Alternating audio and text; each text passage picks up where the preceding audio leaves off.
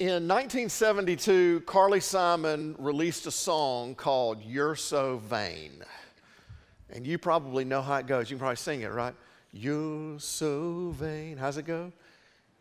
You probably think this song is about you, right? I am convinced that is how the gospel writer Luke felt whenever he heard one of Jesus' stories about money or riches or wealth or generosity or possessions. Because I think Luke was rich.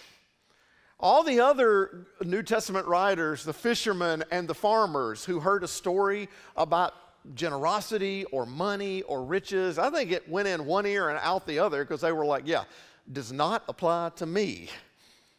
But Luke, I think when he heard one of those stories, he leaned in. This series I mentioned just a minute ago is called Jesus, a Research Project, and it is part of a 3-year kind of study that we're doing. A couple years ago we did Matthew, last year we did Mark, this year we're doing Luke. They are stories, it is studying the teachings, the parables, the miracles, the healings that are only found in the Gospel of Luke. They're unique to him. And it's really interesting when you start kind of taking out the stories that are only in Luke. It's fascinating how many of them have to do with money, how many of them have to do with well-to-do people, with a story of a rich person. It's fascinating how many of them have to do with kind of these issues. And I think it's because they really made sense for a well-to-do Greek physician like himself. Luke says, the reason we call this a research project is at the very beginning it says that Luke thoroughly investigated the story of Jesus, meaning he interviewed people and kind of heard their stories because he did not know Jesus himself. He just knew people who had known Jesus when he was on earth in ministry. So it's perhaps possible that these stories are only found in Luke because Luke ran around with a well-to-do crowd. And they are the kinds of people who would have remembered these teachings because they were the teachings that changed their lives. Or because it's the kind of people that Luke knew, he wrote them down because they were the people that he wanted to share his story with. They were the kinds of people that Luke wanted to share his account with Jesus. He wanted them to remember these stories. Whatever the case, Luke was listening when someone retold a story about money, riches, wealth, generosity, stewardship. Now, let's have some transparency here because church is a good place to be honest, right? Right? Okay. I didn't know where we're going there, but let me just name it. Nobody likes it when the preacher talks about money. Okay, right? You can, thank you, we got a right over here. Thank you. That's like the honest one, right? Nobody's like, man, I can't wait. I hear the preachers talking about tithing today. I can't wait to go to church, right? And there are some good reasons for why this topic causes our shoulders to tense up and causes us kind of like squirm and kind of like, oh, let me just bear it. We got to do this a couple times a year. One of the good reasons is misconduct. Is that you have heard stories, you have experienced stories, you have read stories of misconduct with money. You have heard stories of clergy abusing money, stealing money, misusing money, mishandling money. You've heard stories of preachers using money to buy the pastor a jet. And I just want you to know we would never do that. It'd be much more effective if we had a helicopter, but I'm just kidding. We're trying to get a couple new golf carts, man. We just need a couple more golf carts, get people up from the parking lot. But these are just real things. I've lived them when the church that I grew up in had church staff that mishandled money, and it makes you think. So we come to the topic with kind of some skepticisms that we believe there is kind of like some behind the scenes shady business going on. That experience, the stories that you've heard, that I've read, that we've experienced, they color how we view it when pastors talk about money, because we kind of make some assumptions that there's something sketchy maybe going on behind the scenes. So I can't really do anything about that, because that is real, that those things have happened at churches that we've been a part of or that we've read about. All we can do is try to operate with integrity and transparency, and hopefully over time people will trust us as an organization and see that when we talk about money, it's not really a dollar issue, it's a discipleship issue. And that's what I really believe it is. It's not about dollar signs, it is about discipleship. But this is real, this is true, there has been misconduct, and I get that it sort of taints the way that we see sermons about money. The second thing that is true is that the idea of more. I just mentioned just a minute ago, we are in a 3-year campaign, and today is a 1-year check-in. We kind of gave all of the details about that. So it seems like we are talking about money more than ever before within the context of these 3 years, and we need more money than ever before. We've known for a few years that our children's space was inadequate to host more families and serve children well, and we believe in investing in the next generation. We believe that they are worth us spending millions of dollars on. And I believe this with all my heart. But however, the FOR campaign is not about dollar amounts and buildings. I believe that it is really about galvanizing our church family around a mission, a tangible, real goal to be rich toward God and be in for the next gen. It's all of us saying, I want to be a part of God's work. So if you're new, I mentioned, we'd love to have you come to the dinner to hear more about that. But can we just name that we can get financial fatigue when you're in the middle of a campaign and you've got big yellow machines moving dirt and they're still in concrete and you have the very real ideas? More is a real issue. The third one is mission. It sort of feels off mission. It's not really our core mission. We are about the free love and grace of Jesus Christ. The story that we tell is that Jesus' love is free and we can't pay for it, and that we can't do anything to earn it or attain it or achieve it, that God gives it through His Son, Jesus, freely in His death on the cross, and victory that is free through His resurrection. That's our story. That's the heart of our church, and that's what we want to teach. So we're about teaching messages of hope, of encouragement, of forgiveness, of new life. I mean, that's what the church is all about. And so when there's a sermon like this that comes up, and like you invited a new friend today, and you're like, and this is what you feel like, right? When I bring my new friend to church and ends up being the Sonny the pastor preaches about tithing, right? You're like, I'm so sorry, I'm so sorry. And some of you, maybe it wasn't a friend, but you just came today for the very first time. I met a few of you out in the atrium. And so here's what I want to tell you. We don't talk about money all the time. Next week, I'm going to teach another one of these messages that's only in Luke, and it's a story where Jesus teaches about humility. And we're going to finish this series on all of these stories that are about many other things, and of course, leading up to Easter as we talk about the cross and the resurrection. But this is true that it feels off mission, but come on. Part of our mission here at Mountaintop is to invite and equip people to follow Jesus. And part of our equipping is teaching our people how to be generous, because we serve a generous God.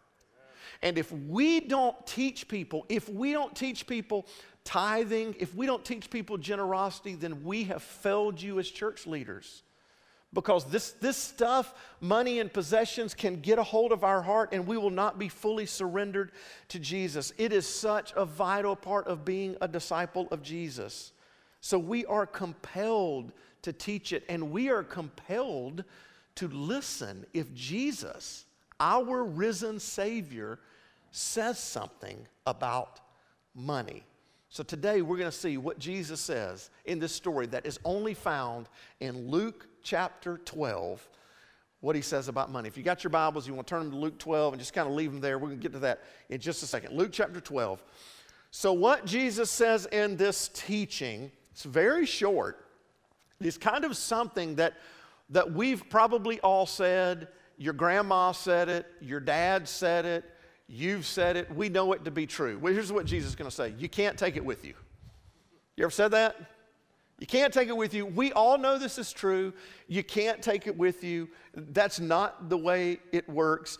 In fact, we often say something else that goes along with this, and I found some really interesting quotes from the great theologian Denzel Washington. Denzel has spoken about this a lot. This is what Denzel says. You'll never see a U-Haul behind a hearse, right? Now, I've been blessed to make hundreds of millions of dollars in my life. I can't take it with me, and neither can you. It's not about how much you have, but what you do with what you have. Now, in light of this, we've asked Denzel to make a small donation to the For campaign. We're going to see how that works out. But I think Denzel has read Luke, because that sounds an awful lot like what Jesus teaches about greed. This is what Jesus says in that Luke chapter 12. We're going to begin in verse 13. And if you're at home and you got your Bible or your phone app open there, or if you're in the room and you do not have a hard copy Bible, please take one on the bookshelf on the way when you leave. This is what it says beginning in verse 13. Someone in the crowd said to him, so he's in this crowd, he's teaching, "Teacher, tell my brother to divide the inheritance with me." Jesus replied, this is kind of interesting. Man, I'm going to imagine that's how he said that. Man, who appointed me judge or an arbiter between you? Jesus does not seem very interested in getting involved in this personal matter. This is a family ordeal. And it sounds like Jesus is like, I don't want to get in y'all's family business. I don't want to hear, about that. But then Jesus is kind of like, well, but since you asked. This is what it says next. Then Jesus said to them, "Watch out. Be on your guard against all kinds of greed. Life does not consist in an abundance of possessions." Be on your guard. Now, I'm going to tell you something about me that you did not know. For about 5 or 6 months, when I was in college, I worked as a security guard. I was a rent-a-cop. I had the uniform. I had a badge for the good of all humanity. I did not have a weapon. But I was this security guard, and the company that I worked for had contracts with 3 local companies. I worked security at 2 manufacturing plants and 1 Courtyard by Marriott. That shift was 8 p.m. to 2 a.m., which mostly I just watched whatever the Tonight Show was after like midnight. But it was this job that was intentional, though. The reason you hire a security guard is because you are anticipating that there might be a trespasser. You are anticipating that you need to be prepared for a potential intruder.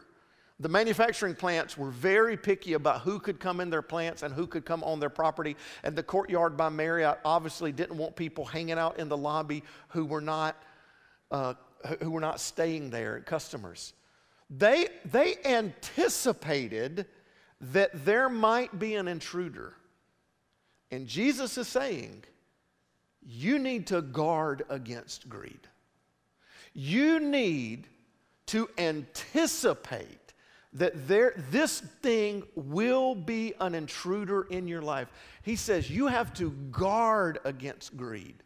You need to put up guardrails in your life so that this doesn't make its way into your lobby.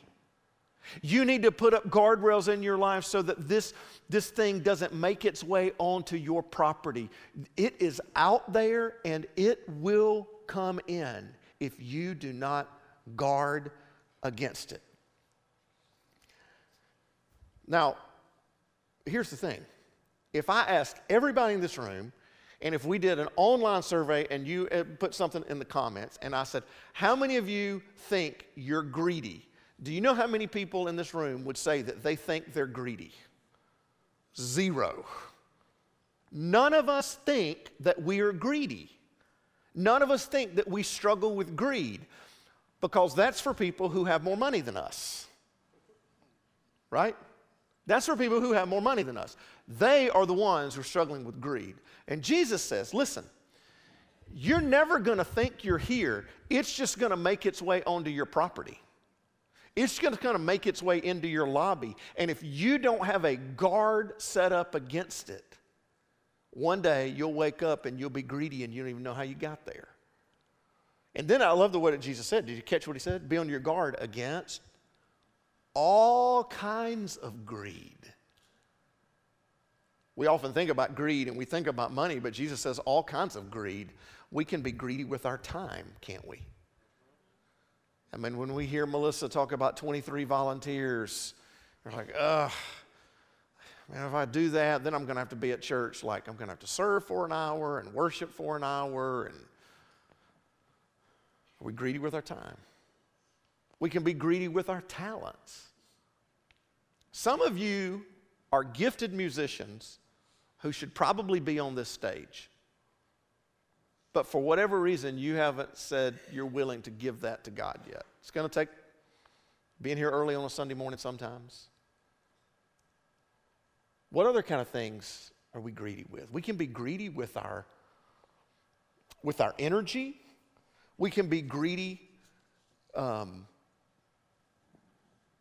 with our gifts. Are you a great handyman or a handywoman? Are you a great artist? Are you a leader? We can be greedy with more than just money. We can be greedy with our talents. And then, of course, Jesus gets into the heart of it.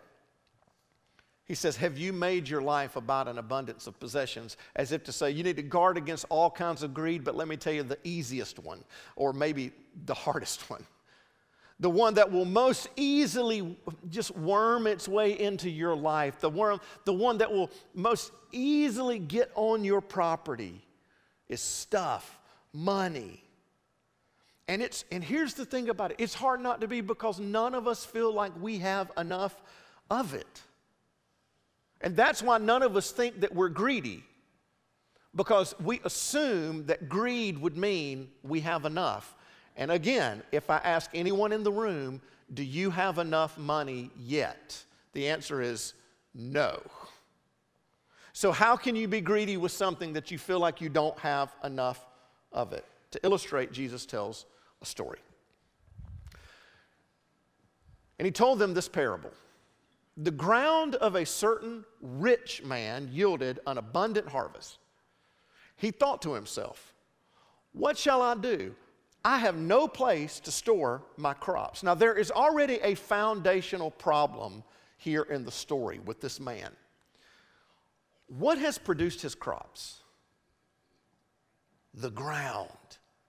Now, every farmer knows, now you might own the land, but every farmer knows that there is something mystical that happens in the ground that is out of your control. My very first church was in a farming community. We had 25 people on Sunday morning, and when we had an early service, the dairy farmers couldn't make it there on time. I mean, it was that much of a farming community. And my very first summer there, we had a drought. And I used to think it was like, why are people, sometimes when we have not rain for 3 weeks in the summer and we pray for rain, and I'm going to tell you something, we don't mean it. They meant it. I mean, they're praying for rain because they understood there's something mystical, that there's something that happens with their crop. They were dependent on it. They were out of control of whether it is. So this man, all of a sudden, he immediately has this idea that this is his work, but it has happened in the ground, has produced it, and he's had a bumper crop that was a blessing from God, but he immediately identifies it as his. Greed has gotten its foot in the door. He hadn't put a security guard up against it, and it only gets worse in the story. Then Jesus said this. And then the man said this, This is what I'll do. I know what I'll do. I will tear down my barns and build bigger ones, and there I will store my surplus grain. My. It's mine. And money fools us this way, right? I mean, money's one of the few things that you and I own that has an account in which your name is attached to it. In fact, it's password protected, isn't it? Can't just anybody walk in and take your money. You have to show them your ID. It feels like on planet Earth, it feels like it is my money. It feels like it belongs to me, but it's not. It's His. And if you got it through hard work, if you got it, you're like, no, you don't know. I got it through hard work. You don't know how much I put in to get what I've got. Listen, who gave you your talents? Who gave you your skills? Who gave you your abilities? Or if you're like, I got it through an inheritance. It was mom and daddy's hard work. Who knit you together in your mother's womb? Who called the parents that adopted you? None of us are self-made men and women. There is no such thing. And this is so important to the story. Who you think your money belongs to shapes where you think your money belongs. Who you think that your money belongs to shapes where you think your money belongs. And if you and I feel like it is mine, it is ours, then it feels like we are doing a favor to God when we give. But if we believe that it's His, then it feels like we have favor from God for what we get to keep. That's a big difference. Do you see your giving as a favor to God? Or do you see what He has given you to live on as just the blessing and the favor of God? Who you think your money belongs to shapes where you think your money belongs. It's God's. It belongs to Him. But listen to what this man says.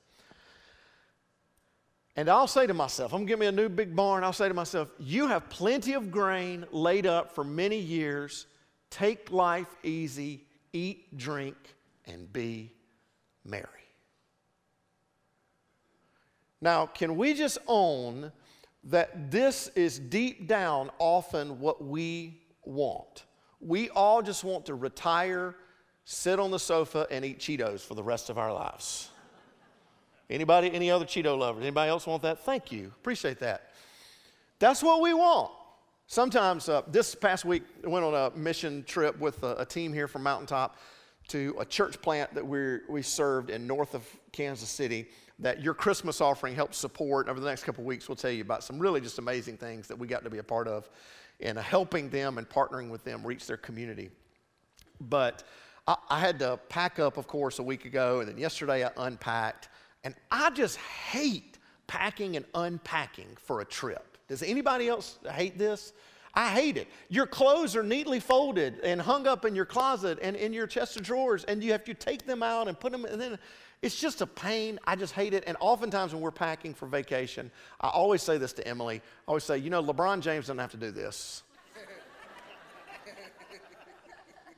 And what I mean by that is like, I don't think LeBron has to make sure that he has his toothbrush. I think it is someone's job to make sure LeBron has a toothbrush wherever he lands, right? I don't think LeBron's like, let me make sure I take my favorite T-shirt. I think LeBron's favorite T-shirt is waiting on him in Cozumel. And so what I'm saying when I say that is like, man, this is what I want. I just want to be lazy. I want to take life easy. I wish I had enough to make my life easier. Of course, LeBron's easy life is because he has spent more hours in the gym than I have been alive. And it is hard work, and his purpose is bigger than packing. So he has done the work to put himself in that position. And here's what's true. That feeling in me, that feeling of you of like, I just want to be lazy, this feeling from this man, this is against the created order. Because even in the Garden of Eden, before there was sin, God created humans, and they had one job, to take care of and work and tend the garden. Work is a part of the created order. Work is part of the way God made us. Rest is part of God's image in us because God rested, but laziness is not. This is against the created order. And Jesus says, when you live your life this way, when you make your life all about you and you just want to do what's easiest for you and best for you, and you just want to accumulate more for you, Jesus says there's a problem. You and your money have an expiration date. But God said to him, you fool, this very night your life will be demanded from you. Then who will get what you have prepared for yourself? We won't take it with us. You won't need it in the afterlife. It will do no good there. Some probate court judge will hand it over to your beneficiary. And it won't do us any good in the grave. I'll be dead, and so will you. And this is reality, Jesus says, and there's only one solution to the greed problem. This is how it will be. This is what it will look like. This is what it will feel like with whoever stores up things for themselves, whoever thinks that their life is about accumulating as much as they can, whoever thinks of their money as theirs. This is how it will be for who stores up things for themselves but is not rich toward God. This is what it will look like if you don't guard greed. Jesus says when we give to God, it transfers ownership to Him and releases us from the power of greed. And this is what I think He's trying to say. When I release ownership of my money to God, I release myself from the ownership it has over me. When I release ownership of my money to God, I release myself from the ownership that it has over me. I am free. I am free. I am released from it. Even death can't take it away. And Jesus says, if you don't get this, if you don't do this, it is dangerous business. It is a harrowing thought. You will have spent your life thinking that it was about what you could get and do for yourself. And there will come a day you will realize that you wasted your life. And this is why I always say that tithing and generosity is not about what God wants from you or from me. It is about what He wants for us. What He wants for us is for our lives to be invested in something that is a part of what He is doing in the world.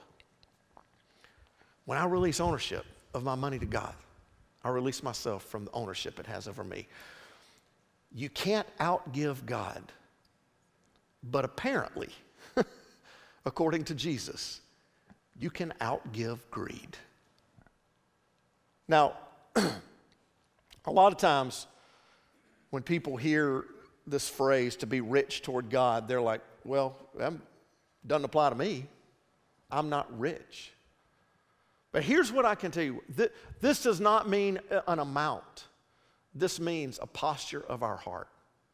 This June, I will finish up 24 years in full-time ministry.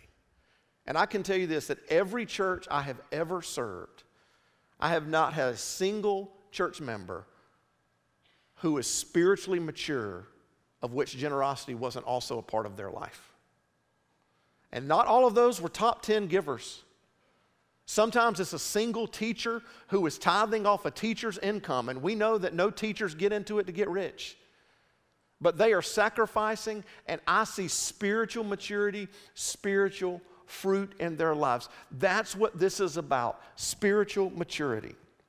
And what I want for you is to know that not that you've just invested in your life into something that is bigger than you, but bigger than all of us, something eternal. And there are lots of ways. There are lots of ways to be rich toward God. There are lots of great organizations that make a difference for the kingdom. But I promise you this, there's a ministry happening right now below us in our Mountaintop Kids ministry, and right now in student building with 4th, 5th, and 6th graders, and tonight with 7th through 12th graders. that's making a difference in the lives of children and families. And I can't think of a better mission to give to be all in for the next gen. To make room for one more family, to make room for one more person, to be for Birmingham. That's what our campaign's been about. That's what our giving in this season is about. It's never about buildings or budgets. It's about making a difference in the lives of people in God's work. Before we close with a song, I want to introduce you to a couple who has had their lives impacted and changed by this ministry, and hear why they decided to give to this vision to be in for the next gen.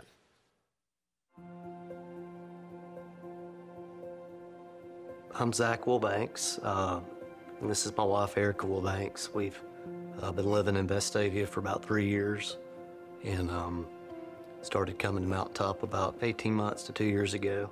The way we found Mountaintop was an accident. God was pursuing our family through my son. He just wanted friendship and community, and it was actually him asking us to get back into church. And so finding a community for him was really the priority. It was a very good experience. I mean, everyone was very welcoming. We really felt like this could be a church that we could see ourselves going to. So many things for me in that first visit to the church just felt like the puzzle pieces being put in place for us to be here. The pastor was talking about their heart for student ministry and their plans for children's ministry, and we just knew that intrigued us. That was the whole reason why we were getting back into church. As soon as we left, Aiden was, really excited about when we could go back. When we wake up on Sundays, there's nothing that I can get my 2-year-old to jump up and run to my arms to do. But when I say, let's go to church, or let's go see Jesus, he jumps up and he's like, Jesus, Jesus.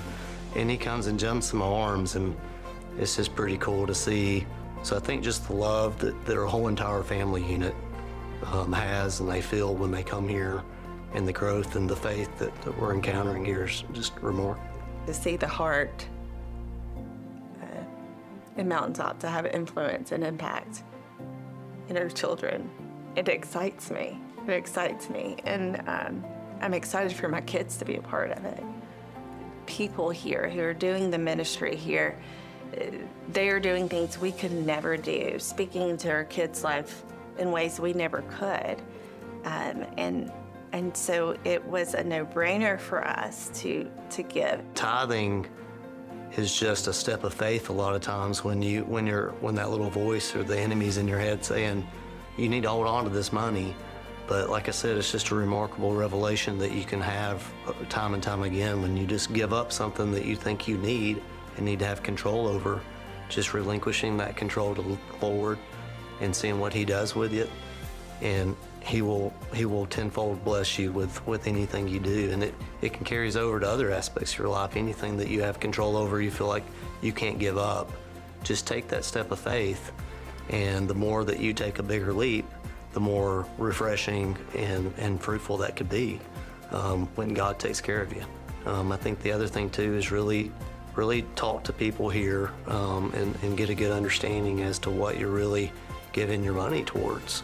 How is God going to use it through this church to make an impact? The growth that it could contribute towards could be the difference in the 4-1, or it could be the difference in the next dollar that the church needs to make space for that next family, or to really make an impact on the community. So everyone's equal in that contribution, and I think it's pretty cool to know that you're a part of that.